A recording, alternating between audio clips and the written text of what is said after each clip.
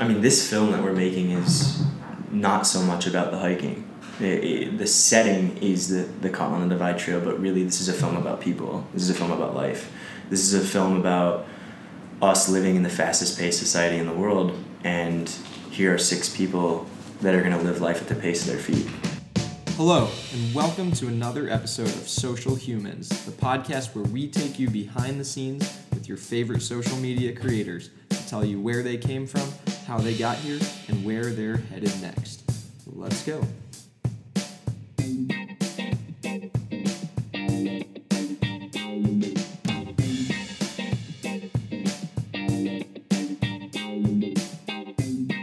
On today's episode, our guest is Nick Reichard, also known by his trail name Click. Nick is a professionally trained artist, and he is setting out on the Continental Divide Trail to film a full-length documentary about his experiences. Nick, thank you for being on the podcast. Could you give us some personal background just about yourself to get us started? Yeah, I think the best place to start in terms of being a visual artist for me was right after college. I graduated from film school and went to LA, and here I am in the land that this childhood dream is right in front of me, wanting to work on movies. And then during that week visiting, I realized it's the exact opposite of what I wanted. So I kind of went on this journey of finding out what inspires me as an artist, and I realized that if you wanted to be a storyteller, you should have a good story to tell. So that brought me to running sled dogs on a glacier in Alaska, and then I built a bed in my car and drove to the most eastern point in North America. And then after that, I realized I've seen more of Canada than I had my own country, and that I was kind of tired of being in a car. So, hey, let's go hike the Appalachian Trail. And that really is where I started finding out the kind of work that inspired me. Yeah, that's very cool. The beginning, I guess. Yeah, I want to know more about the sled dog piece before we move on from that. So I had a friend who did this crazy job, the sled dog handling job in Alaska on a glacier the year before I did it. And so I followed him, like, oh my gosh, look at this guy, he's doing this crazy thing. And then the next year, he thru-hiked the Appalachian Trail. And when he was leaving to go do that, I said, hey, can you hook me up with that job? It looked really cool. It would be a really good way for me to test out photography. And so, yeah, he hooked me up with that job. And so going up there, getting to take a helicopter to work, and having this really unconventional lifestyle in a place, being from Columbus, Ohio, I would consider myself definitely a city boy, being like scared of spiders and bears and things like that. So it was definitely really eye-opening. Were you taking pictures and video during that whole time, or? Yeah, I was. It was a really interesting industry because I knew nothing about dogs. I knew nothing about hard work, and my idea was to take photography in the free time, but we were working 12 to 15-hour days, so I was pretty tired. So it took a lot to shoot photography after I got off. Yeah. So then when you went to the Appalachian Trail, and you thru-hiked that, was there documentation along the way, or was that mostly just hiking without as much filming and whatnot? Yeah, so that's a good question. I mean, when I started the AT, I wanted to see if I could capture it in a way that hadn't been captured before.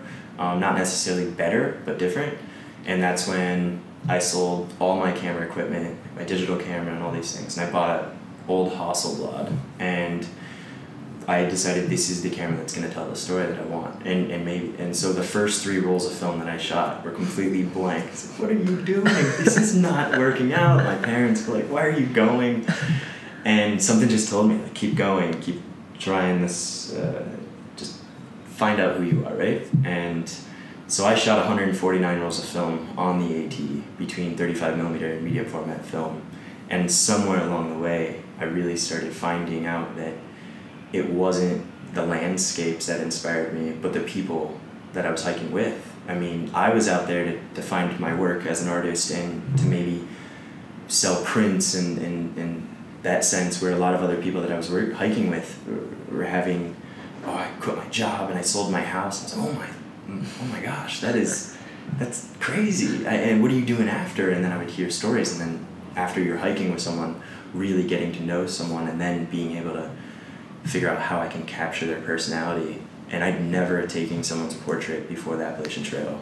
And now, yeah, I would consider myself a portrait/documentary photographer because of that process. Yeah, that's awesome. I have a few questions about that.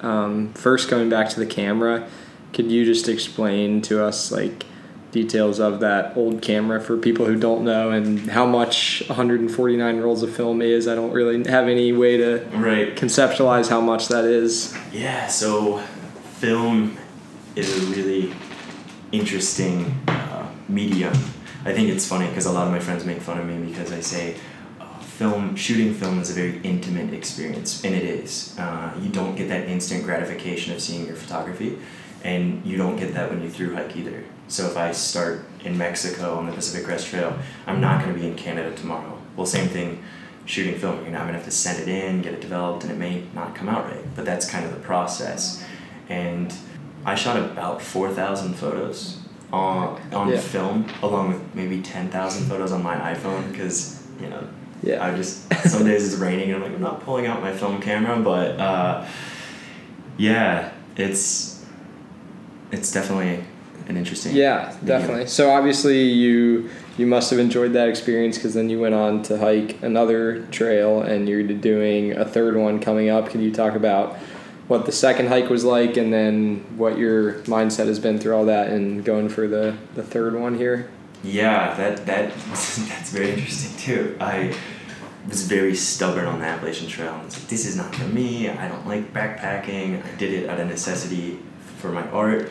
So when I finished the AT, then it was a beautiful day, just this life-changing experience. I get off the mountain, I'm like, I'm never through hiking again. I want to go home and wear a pair of jeans and be able to go get a coffee or something like that. And I found myself a month later in Denver, Colorado, and I had my first panic attack ever.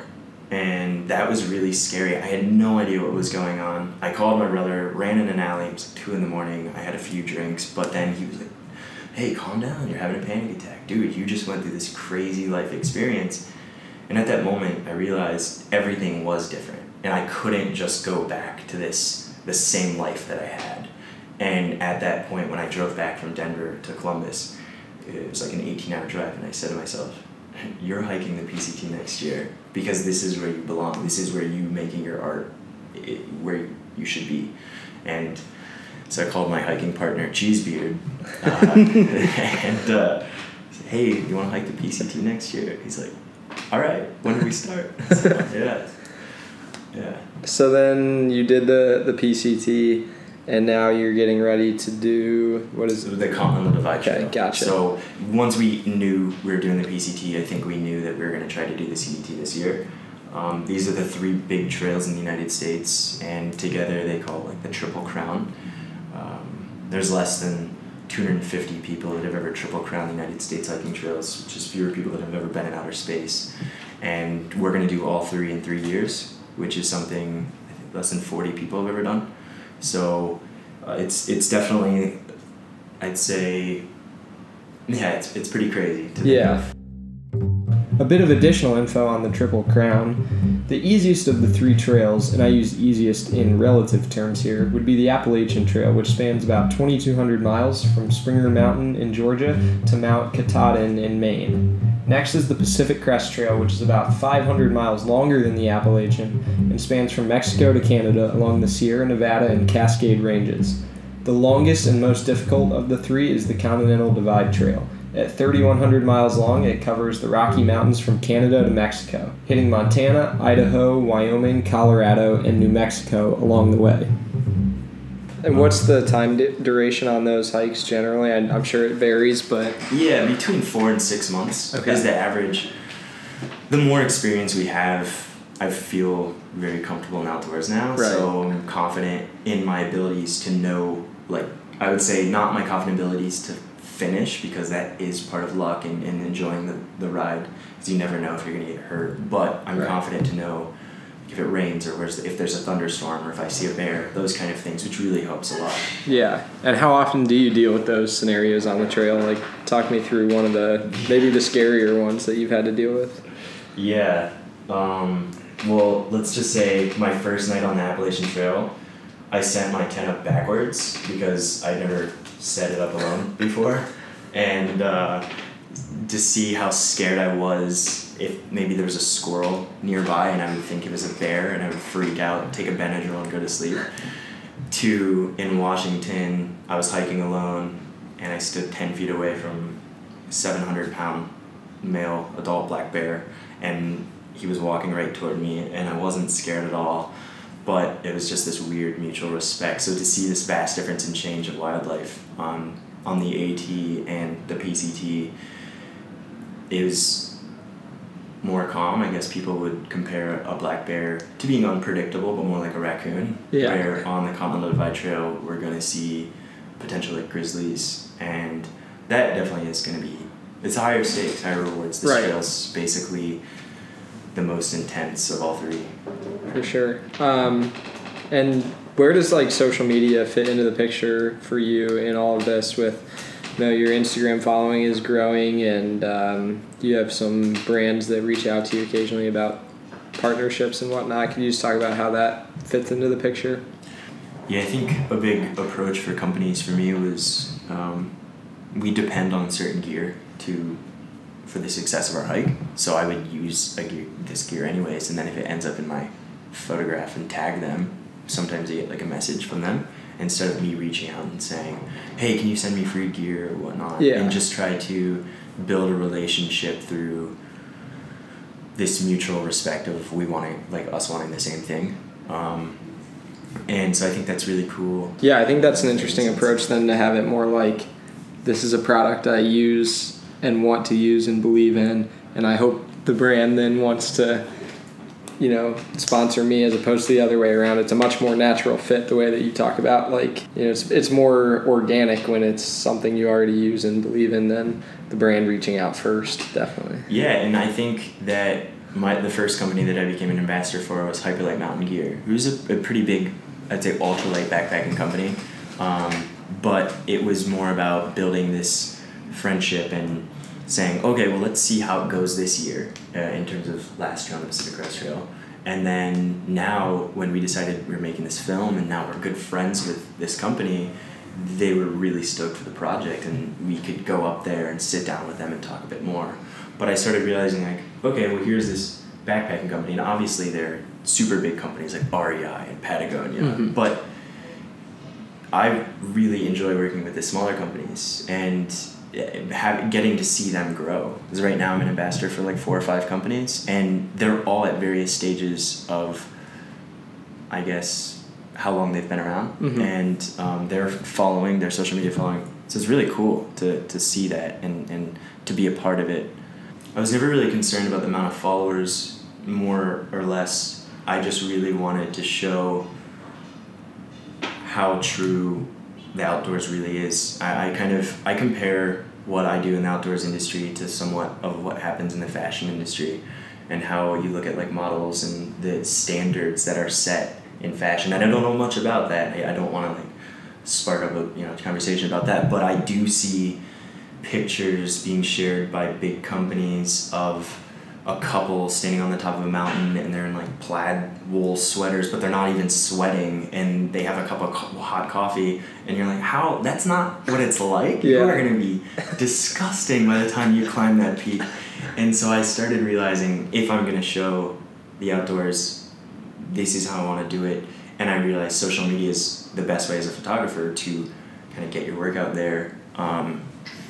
So in turn, I think showing the uniqueness of my work is allowed people to be like, yeah, that's along. Interesting, the point you bring up about just like the showing the manicured version. And I know we talked to Ed Cooper, who's this 80-year-old photographer, and he does only unedited nature pictures, and it was just really cool to hear him talk about like he just wants to show what it actually looks like. And there is so much out there now where you see a nature picture and you're like, there's no way the leaves are that color. Like, that doesn't even make sense. It definitely sets unrealistic standards and expectations for what things are. And I do think that I love digital photography, but it's getting technology is growing so fast that the capabilities of these cameras is incredible. And so altering a photo without really using Photoshop, but just editing a raw file and pulling out the blacks and the whites, it really can change a photo drastically. Plus, I'm really bad at technology, which is another reason why I like shooting on film. But I definitely think that's important to show people. Yeah, definitely. So let's talk about the project that's coming up with the Continental Divide Trail. You've been traveling a lot and trying to get ready for this project, so maybe just give the big picture scope of what it's going to look like, and then we'll get into the minor details of it as well. Yeah, absolutely. So the past 2 years shooting photography strictly on the trail,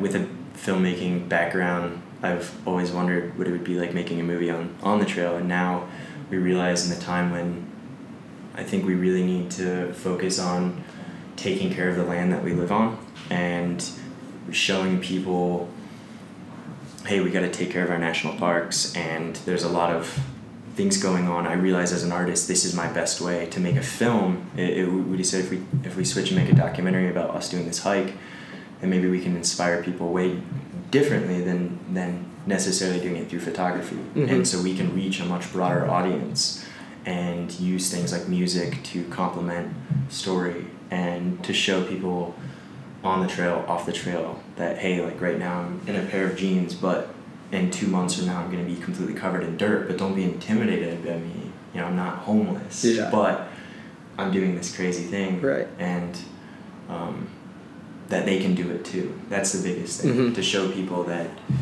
we're just average people doing something crazy. I'm not Shaun White doing a half pipe, but we are, you're walking 3,000 miles. Right. So you've been doing some prep work. You've already started some filming, is that correct? We have, yeah. We just finished shooting 2 weeks in Europe, which is kind of funny because we flew to Netherlands, which is one of the flattest countries in the world, and we're making a movie about climbing mountains. So, but yeah, we're capturing the 6 of us who are doing the Continental Divide Trail and showing our on the trail, like off the trail. Yeah, and how did the 6 of you come together? We all met in various places, either on one of the big trails. A few of us went to the Himalayas in the last fall after the Pacific Crest Trail and met another girl from Netherlands, and we convinced her to join us. And then I went to high school with another guy who was interested in hiking and filmmaking, so we told him, hey, we're making a movie about both of those, involving both of those things. Would you want to join us? And it's like, twist my arm. I'll come with you. So. Yeah. And what is it going to look like on the trail as far as what you need to bring, how much shooting you're doing every day, and all of that? This trail, without us making a film, is already going to be very intense. There's 50-mile road walks, 40-mile waterless sections. I already told you about, the wildlife is extreme. 90% of Colorado is over 11,000 feet. So this is really stepping it up. But at the same time, us making a movie, it makes it very hard for us to hike a marathon a day for 5 months when we're trying to make a movie too. So we said, if we're going to do it, let's do it right.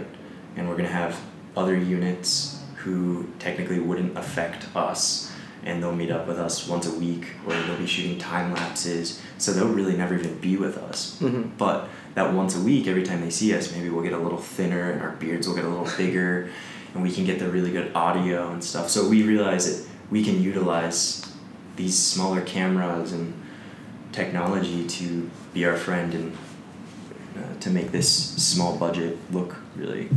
Yeah, definitely. And what goes through your head on those long days, like the 50-mile road walks? What's the internal dialogue there? The really long days, it's all, you get into a very good, let's say, system, right? And you wake up, you eat, you put your stuff away and you start hiking. You hike 5 miles before you even take a break, and then so on and so forth. So after you really get into the swing of things, and we call it our trail legs, it takes 500 miles and maybe like a month to really get your trail legs. Those long days, just music is really important for me, but they kind of just go by. You just get lost in your thoughts, right? And your phone's on airplane mode, and you're listening to your music, and yeah. Do you have any contact to like the outside world during that, or are you airplane mode the whole time? If you're lucky, when you get to the top of the mountain, I would always check on the Appalachian Trail. Some of us had pretty good service, others didn't, and so this is part of what makes hiking the trail such a risk. If something does go wrong, access to the outside world can be difficult. This is why I suggested to hike with a group as opposed to going it alone. In addition, hikers are advised to establish a protocol for checking in upon completion of different parts of the trip, as well as a procedure to follow if you fail to check in. Hikers should also make sure that their contacts and family know their trail name, if they have one. This trail, I doubt we're going to have very much service. Yeah. So it's definitely Spotify is going to be lifesaver. Yeah, for sure. And how much do you try to balance like that whole bring technology into what you're doing? Because obviously part of the appeal of it is that it's away from technology, but at the same time you're trying to complete this film, you're uploading to Instagram, so like how do you deal with that whole balance of sort of competing forces, I would say?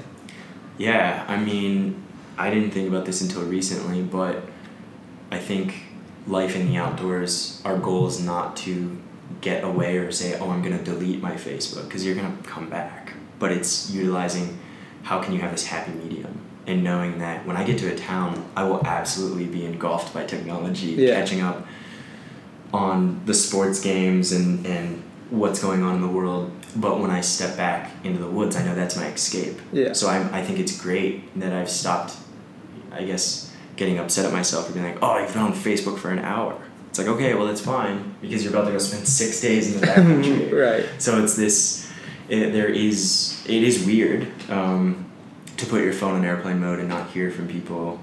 There's definitely been some moments that I wish I had my phone to be able to talk to friends.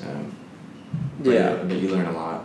How do you get through those, like, the lower moments when you're just craving the outside world? Well, thankfully on these long trails, I haven't been alone too much in terms of I'll hike alone. You know, most of us hike alone during the day or hike with someone, but we're both listening to our music or something. And then when you get to camp and it's raining and you're soaking wet and you're 40 miles from town, you look at your buddy and he's soaking wet too. Yeah. It's not like he's warm and toasty with a nice big pizza in his hands. So you kind of realize you're in this together, and in turn that makes the friendships and the bonds you have with the people around you way stronger. But then you dream of pizza, and that's what keeps you going. Yeah. Definitely. Before we jump into the future stuff, I want to just ask about the trail culture a little bit, and how there's this tradition of everyone has their trail nickname, and how that process works, and talk about how you got yours. Yeah, trail names are pretty common on any of the long distance trails in the United States, and it's kind of fun. Everyone earns their trail name. Some people give themselves a trail name, which I think is kind of a bummer. But I got my trail name the first day on the Appalachian Trail when I pulled out my Hasselblad and took a picture. And I was like, hey, do you want your trail name now or later? And I thought to myself, well, what if it's really embarrassing? And then he said, how about Click? That sounds pretty good to fit me. But some other people, we have friends' names, Pony Puncher, Cheesebeard, Oil Can. Those are good friends. Waterboy, Memento. Everyone has a unique story to their name. I'm sure, yeah. So, is that going to be part of the documentary and capturing kind of that, or is it all going to be more focused towards the nature side? And I mean, this film that we're making is not so much about the hiking. The setting is the Continental Divide Trail, but really this is a film about people. This is a film about life.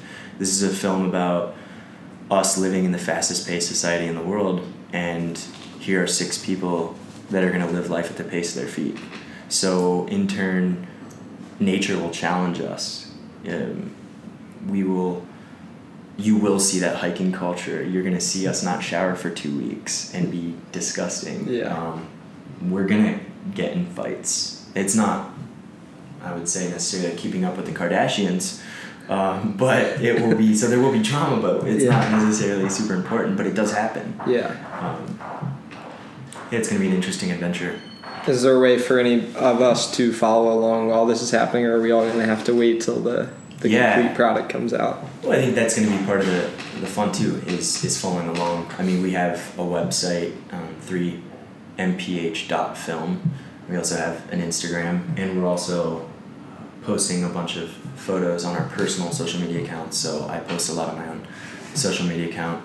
Yeah, there's going to be plenty of ways to, through us getting our sponsors and them kind of writing blogs. Yeah. So let's jump ahead then to November, and then like what the timeline is to put the movie together and what the plan is from there on out. Yeah, so we are on kind of a tight schedule, but we know that if we can hike 3,000 miles in 5 months, then we can do post-production pretty quickly. Yeah. We're also limiting to try to figure out what kind of content we want on the trail, so we don't have thousands and thousands of hours worth of footage to go through. But we're looking at having a completed film by May 1st. And next year is the 50th anniversary of the National Trail Systems and the 40th anniversary of the Continental Divide Trail Coalition. So we're hoping to go on a film tour next year. It would be various cities around the country and basically be working in conjunction with them to spread the message of leave no trace and to show that there are these trails in every state in our backyards that you can go to, and you don't have to do something crazy like what we're doing, but go ahead and try a day hiking and see if you like it. And, yeah. So that's really important that we get this film ready to be seen by the public by next summer. Yeah. So, cool. That's very cool. I'm excited to see it. Yeah, me too. Thank you for joining us. I know you're on a tight schedule, so happy you could make it in here. Thanks for having me on. Absolutely. Thanks for listening. Thanks again for listening to another episode of Social Humans. Our guest again today was Nick Reichard, and we look forward to seeing you next time.